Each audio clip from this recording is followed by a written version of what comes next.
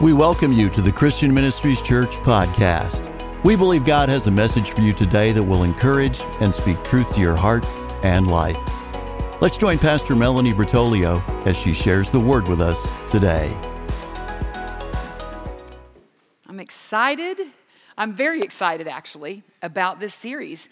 I didn't know how excited I was going to be about this series until I just started studying, and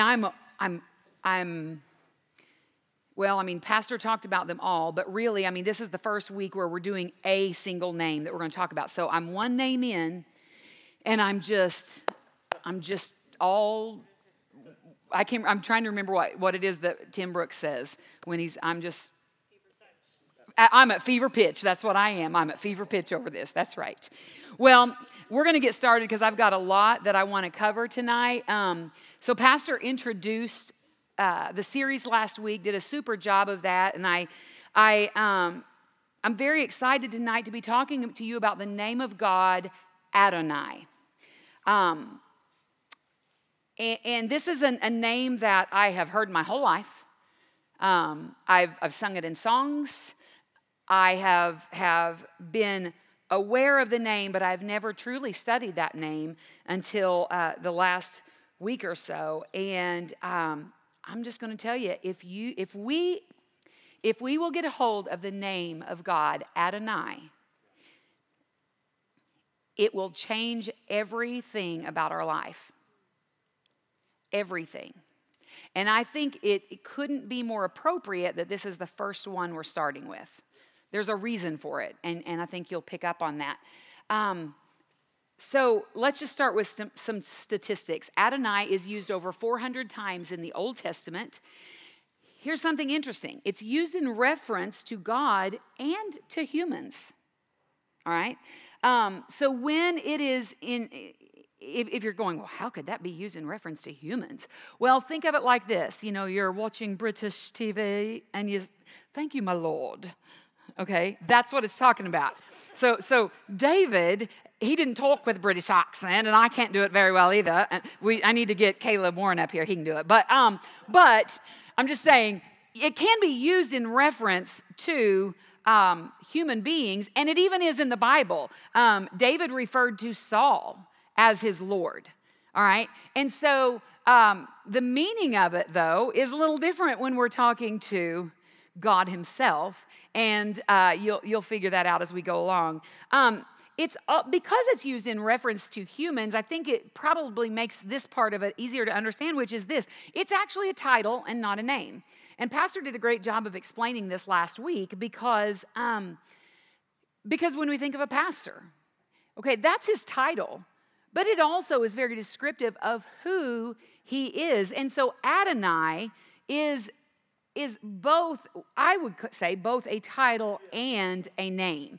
And it means this. It means sovereign one, master, ruler, owner. Now think that through. Sovereign one, master, ruler, owner.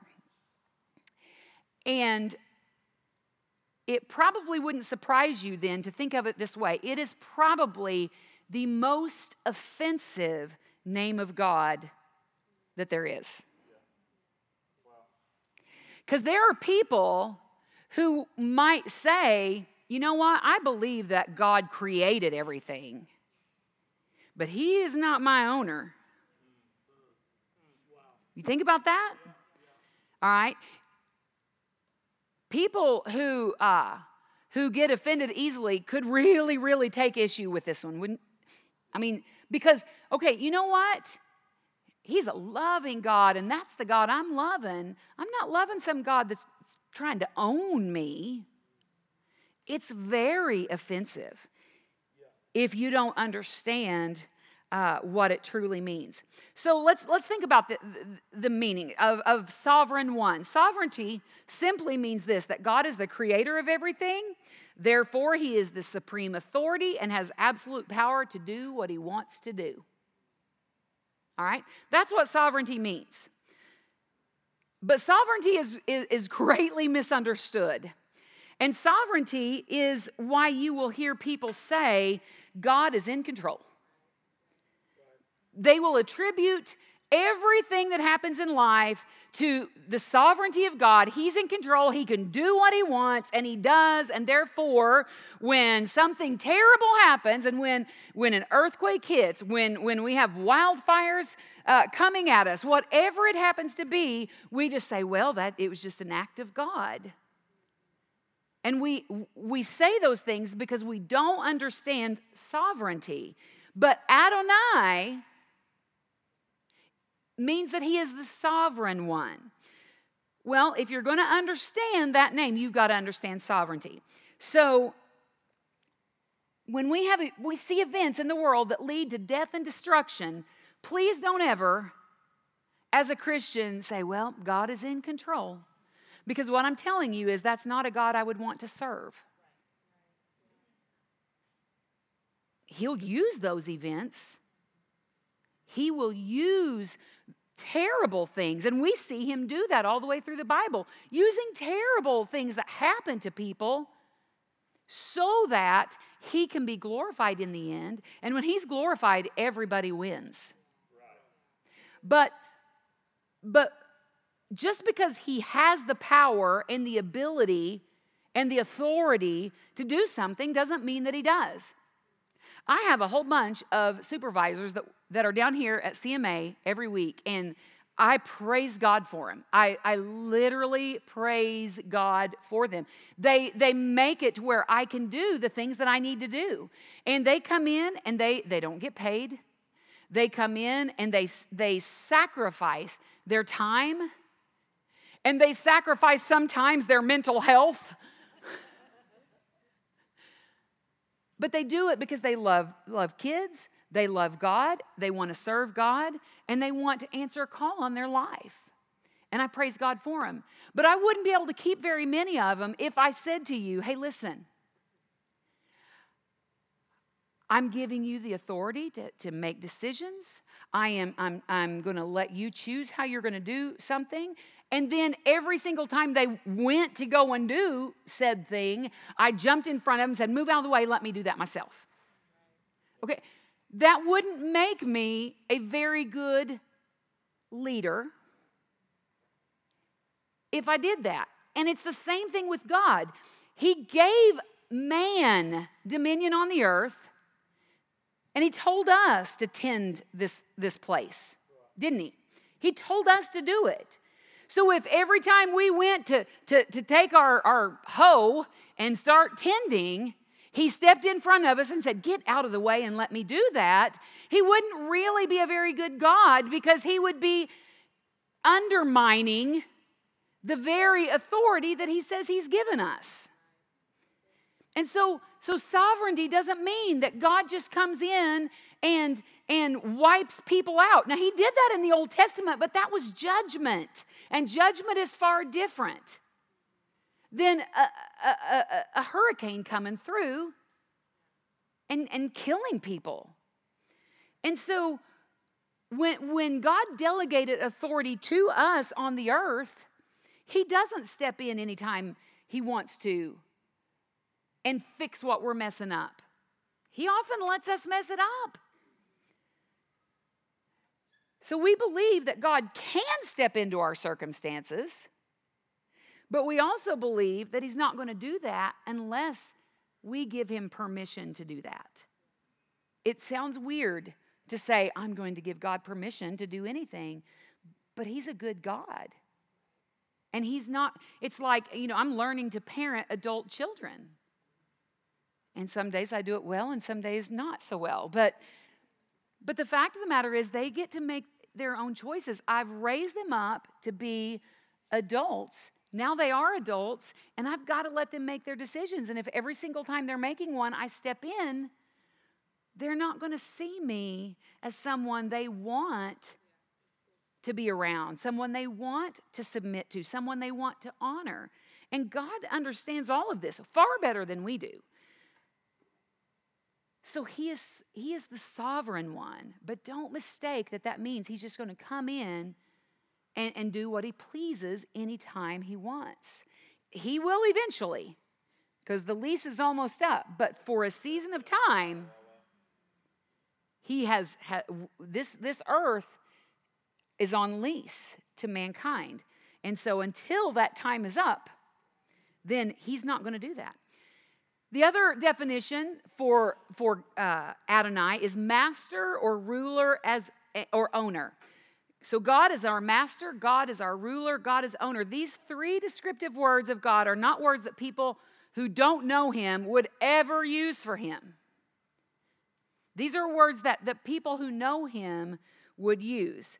Because typically, if you can't submit to God, you probably aren't going to submit to anybody else. And so these are words that are difficult, really, for a lot of people to understand.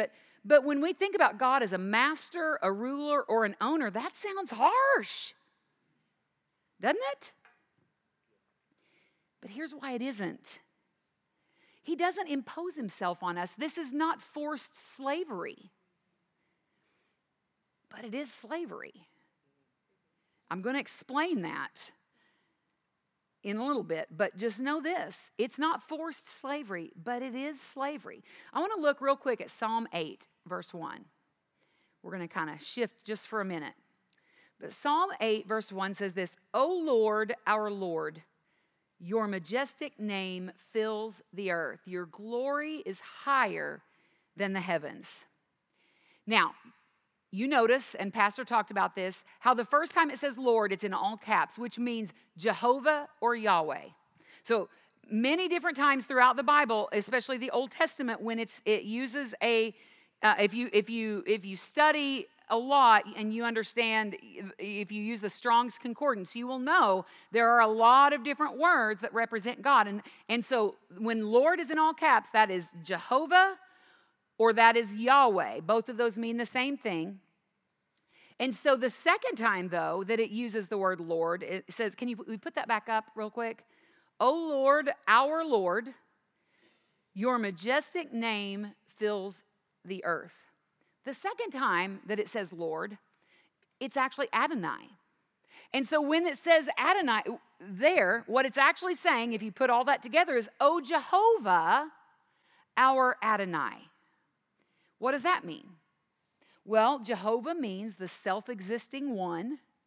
If you got your paper, look at your paper. Or the ruler.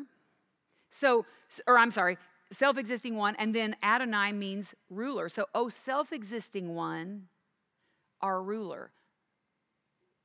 All right, think that through. I believe that we have got to know God first as Jehovah or Yahweh. We've got to understand that he just is. Before we can actually submit to him and recognize who he is as master and ruler. All right. We also need to know who he is as Elohim, because Elohim means creator. All right. So we've got to know God. And if you look on your paper, the first one listed, I believe, is Adonai, and then Elohim, and then Jehovah. Those are the three things those kind of lay the foundation for everything else that you're going to hear about. So you've got to understand that Jehovah and Elohim, self-existing one and creator, you have to get that part before you can even begin to decide whether or not you're going to let him be your master or your ruler. All right, so why do we have to know that? Because to be our master, ruler, and owner requires submission to him. And submission requires justification. What do you mean by that? I mean that you've got to have a reason. I've got to be able to justify why I'm submitting to someone. Right? I mean, I don't just submit to anybody. I shouldn't. Christians shouldn't. Yeah. Now, 2020 showed us that there's a lot of Christians out there that kind of will submit to just about anything. But we shouldn't. There ought to be justification when we submit to something. Because we just don't want to do it for no reason. But the reason we submit to God is because he is the self-existing one and the creator. And when someone or something comes along that can make that claim and have it be true, then we can consider submitting to someone else. But, 6,000 years and we've not seen anybody else, anything else. God is God. Jehovah is the self-existing one, and Elohim is the creator. There is none other. There are no other. I'm saying that if we find that comes along, but the fact of the matter is that's sarcasm. No one's coming along. He is God. So I submit to God. I can make him my Lord. I can call him master because of who he is. Submission's a word nobody likes. I don't like it. I certainly don't like it when it tells me to submit to someone that, well, golly, I mean, I don't really think they're smarter than me, or I don't think they know more than I do. I don't think they deserve to be. But what I'm telling you is submission is something that we have got to get a hold of if we want to understand God as Adonai. Yielding, obeying, submitting, those are difficult words to swallow. But as a Christian, they are words we must swallow. They are things that we have to embrace. There's a lot of people in this room right now, but I submit to one as my husband. And I submit to him. Ladies, that shouldn't be offensive to us. There is one person, or a lot of you in here, but there's one person in this room that I submit to as pastor. Why? Because of who they are. Because of who they are. I like most of you.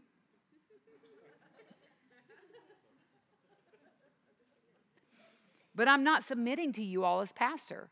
I'm not submitting to any other man in this room except for Rick Bertolio as husband because of who they are. When I go to Schlotzsky's in Springfield, which I love Schlotzsky's, by the way, and who doesn't love to just say Schlotzsky's? But when I go to Schlotzsky's in Springfield, and I want to get myself one of those delectable flatbreads that have the chicken all over them, or just the original Schlotzsky's sandwich, I submit to Ken and Lamb. Here's why. Because he owns that restaurant. And if he puts a sign up in the front and it says no shoes, no shirt, no service, I submit to that. Why? Because he has supreme authority in that business because he's the owner. I submit to that. He has the power and the authority in that establishment, and so I submit to that. And that makes sense to everyone in here, I'm sure. So let's go to Psalm 110. Because in Psalm 110, verse 1, we're going to kind of do another little pivot, but this is all going to come together here in just a little bit. In Psalm 110, verse 1, it says, "The Lord," and again, that is Jehovah, "the Lord said to my Lord, sit in the place of honor at my right hand until I humble your enemies, making them a footstool under your feet." So Jehovah said to my Adonai, okay, so the self-existing one said to my ruler, sit in the place of honor at my right hand until I humble your enemies, making them a footstool under your feet. Real quickly, who sits at the right hand of the Father? Jesus. Jesus sits at the right hand of the Father. The Father, Son, and Holy Spirit are one. Therefore, they are all Adonai. But this passage is specifically referencing Jesus as Adonai. He is our master, our owner, our Lord. And Adonai is a Hebrew word. So it is found in the Old Testament, but it does have a corresponding Greek word that means the same thing. And that one is used in the New Testament, and that is kurios.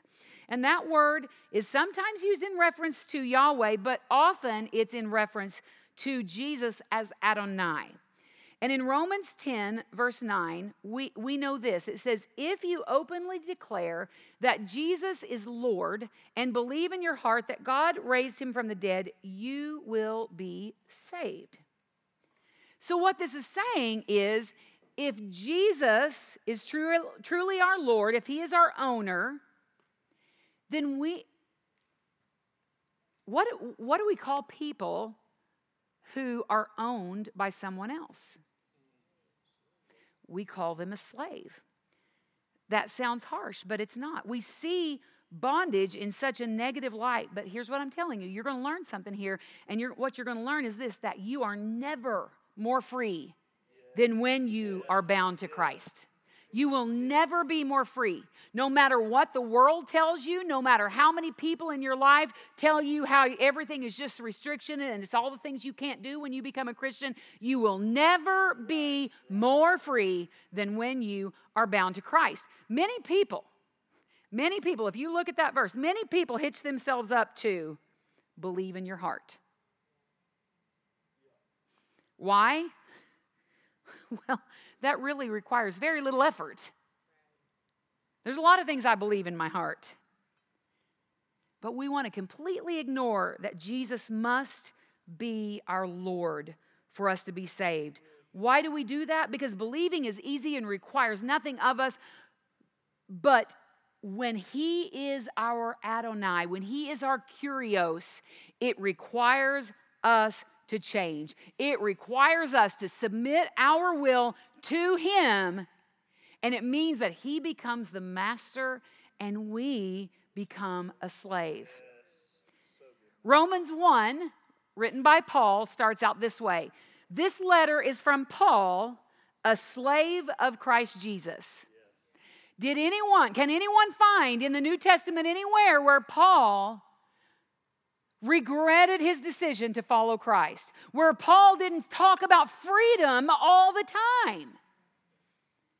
And yet he could boldly say, a slave of Christ Jesus. Later on in verse 6, he says that before Christ, we were all slaves to sin. And starting in verse 14, I want to read a few verses there. It says, this is still Paul. He says, sin is no longer your master. What does that mean? It means we were a slave to sin. But sin is no longer our master, for you no longer live under the requirements of the law. Instead, you live under the freedom of God's grace. Well then, since God's grace has set us free from the law, does that mean we go on sinning? Of course not. Don't you realize that you become the slave of whatever you choose to obey? So when we took Romans 10:9 and we confessed Jesus as Lord, we were saying, God, I choose. See, I believed in my heart that he was raised up from the grave, that he was the Messiah, and he is alive today. I believed that, and that part wasn't so difficult. But when I confessed him as Lord, what I said was, God, you are the master, and I am your slave. And I have lived my life, most of it. I got saved when I was 8 years old. What I'm telling you is being a slave to Christ has been the greatest experience of my whole life. So it says, you become the slave of whatever you choose to obey. You can be a slave to sin, which leads to death, or you can choose to obey God, which leads to righteous living. Thank God. Once you were slaves of sin, but now you wholeheartedly obey this teaching we've given you. Now you are free from your slavery to sin, and you have become slaves to righteous living. So we went from being slaves to sin to being slaves to righteousness. All because, not just because we believed, but because we made Jesus our Lord. He is our Adonai. He is our Kyrios. Our only chance for true freedom is to bind ourselves to Christ. And it's really hard for us to wrap our mind around this idea of enslaving ourselves. What kind of a loving God would want us to do that? But let's look and see. We're going to look in Philippians chapter 2. We're going to start in verse 5. It says this, it says, you must have the same attitude that Christ Jesus had. Though he was God, he did not think of equality with God as something to cling to. Instead, he gave up his divine privileges. He took the humble position of a slave and was born as a human being. When he appeared in human form, he humbled himself in obedience to God and died a criminal's death on a cross. Therefore, God elevated him to the place of highest honor and gave him the name above all other names, that at the name of Jesus, every knee should bow in heaven and on earth and under the earth, and every tongue declare that Jesus Christ is Lord, to the glory of God the Father. Verse 7. He gave up his divine privileges. He took the humble position of a slave. Isn't it interesting that God didn't ask us to do something? Jesus didn't ask us to do something that he didn't first do himself and show us the way to do it. You see, when he came to this earth, he became he took the humble position of a slave. So what was he enslaved to? He was enslaved to the Father's will. Not my will, but your will be done.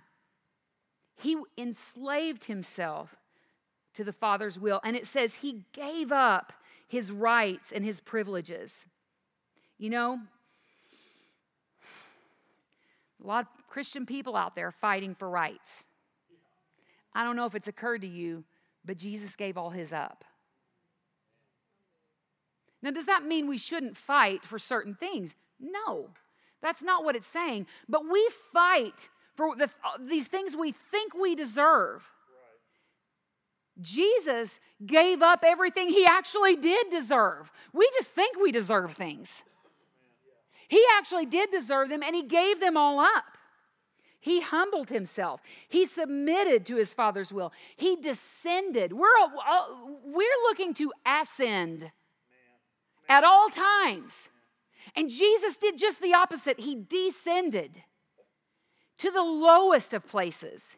He made himself sin, who knew no sin, so that we could be called the righteousness of God. That's Jesus. And here we are as Christians standing up and going, we don't deserve this, and we're going to get this because we need to fight for our rights. We do need to fight for rights, but more than that, we need to fight for people to join us in heaven one day.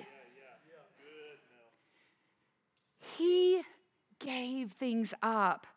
He wasn't trying to accumulate. He poured himself out. He deserved glory, he deserved honor and praise, but he gave up what he deserved and he traded it for ridicule, for criticism, for mocking, for shame. But I love a word in there. Therefore. And it means for that reason, because he was willing to humble himself, for that reason, it says God elevated him and honored him. God gave him a name above every other name. And here's what you can know. There is coming a day when every person who's alive and every person who's ever been alive is going to bow to that name. And you will bow either in righteousness or in judgment.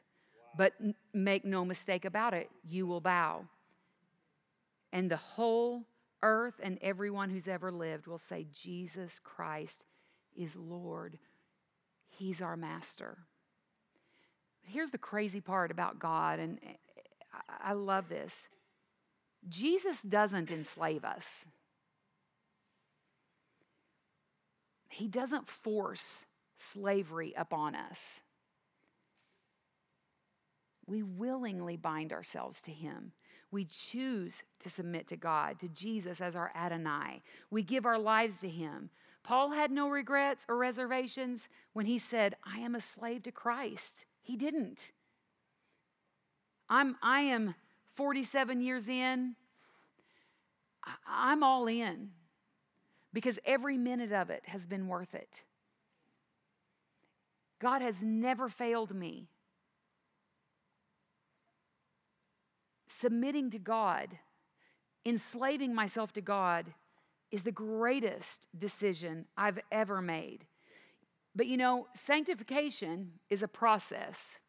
And it's the process by which we recognize the areas of our lives that we haven't submitted to God. See, there are some things that I've submitted to God, and there are some things that I haven't. And the same is true for everyone in this room. And when I say not submitted to God, think of it like this. I'm hanging on to ownership. But when Jesus owns me, my agenda bows to his agenda. When Jesus owns me, my feelings bow. See, when one of you hurts my feelings, and some of you have, I don't get to wallow in that, because Jesus had feelings too. When Jesus owns me, my flesh has to bow. That means my desires and my appetites must bow. The things that bring me personal pleasure. God loves me. He wants me to enjoy life. But he does not want the things that I enjoy to own me. He wants to own me. When Jesus owns me, pride has to bow. I have to know that without Christ, everything in me is bad. And how do I know this? Because everything good in me came from him. I love, and I thank God for this a lot, I love that God gave me a gift of music, because I think that's one of the cooler gifts, if I'm just going to be honest with you. But I'm very aware that I did nothing to get it. See, I can't get in pride about anything that I do up here on this stage. Why? Because I didn't do anything to get it. So my pride must bow to Jesus, my Adonai. When Jesus is my Adonai, my Kyrios, my life looks like surrender. My life looks like obedience and submission and freedom. And when my life doesn't look like that, it's evidence that there's something going on where I'm not in submission, where I'm not making Jesus the Lord over my life. Teresa, I'm going to have you come up. There's a song that has just, since I started studying this word, Adonai, this name, this title. You know how I was telling her, I would imagine it's been 40 some years since this song popped into my head. But I just couldn't, every time I'm studying this is what's going off in my mind. And there's a song from when I was young, and my dad used to sing it a lot. But it was called Jesus Be the Lord of All. Not Jesus be the Lord of most. Not Jesus be the Lord of all these things that have to do when I go to church, but not at my workplace. Melissa Hathaway's teaching us how to let Jesus be the Lord at work. In elevation class, she's teaching us how to talk about what we believe and to share our convictions about Christ. But we have this thing where we make Jesus Lord over here. Why? Because that one's easy for me. But we don't make him Lord in the areas where it's really difficult. When you're young and when you've just kind of decided to make a decision for the Lord and you want to do right, the hardest thing in the world is to separate yourself from friends who are leading you in the wrong direction. But if Jesus is going to be the Lord of all, if they can't come with you where you're going to have to leave them behind. I want us to stand, and we're going to put the words to this song up. I know most of you have probably never heard of it, but there's a few of you oldies out there that you're going to be like me. You probably know this one. But I'm not even asking you to sing it. I'm asking you to just pray it. Do whatever you need to do. to examine yourself to know, what area is Jesus not, absolutely not, the Lord of my life? And as we sing this, I just want this to be your prayer. And I'm going to shut up because I just want the Lord to do the work. But if He's truly going to be our Adonai, we have got to 100% submit to Him.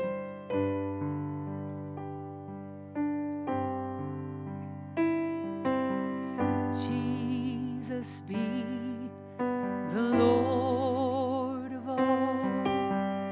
Jesus be the Lord of all. Jesus be the Lord of all. The kingdoms of my heart. Thank you for being part of our podcast today.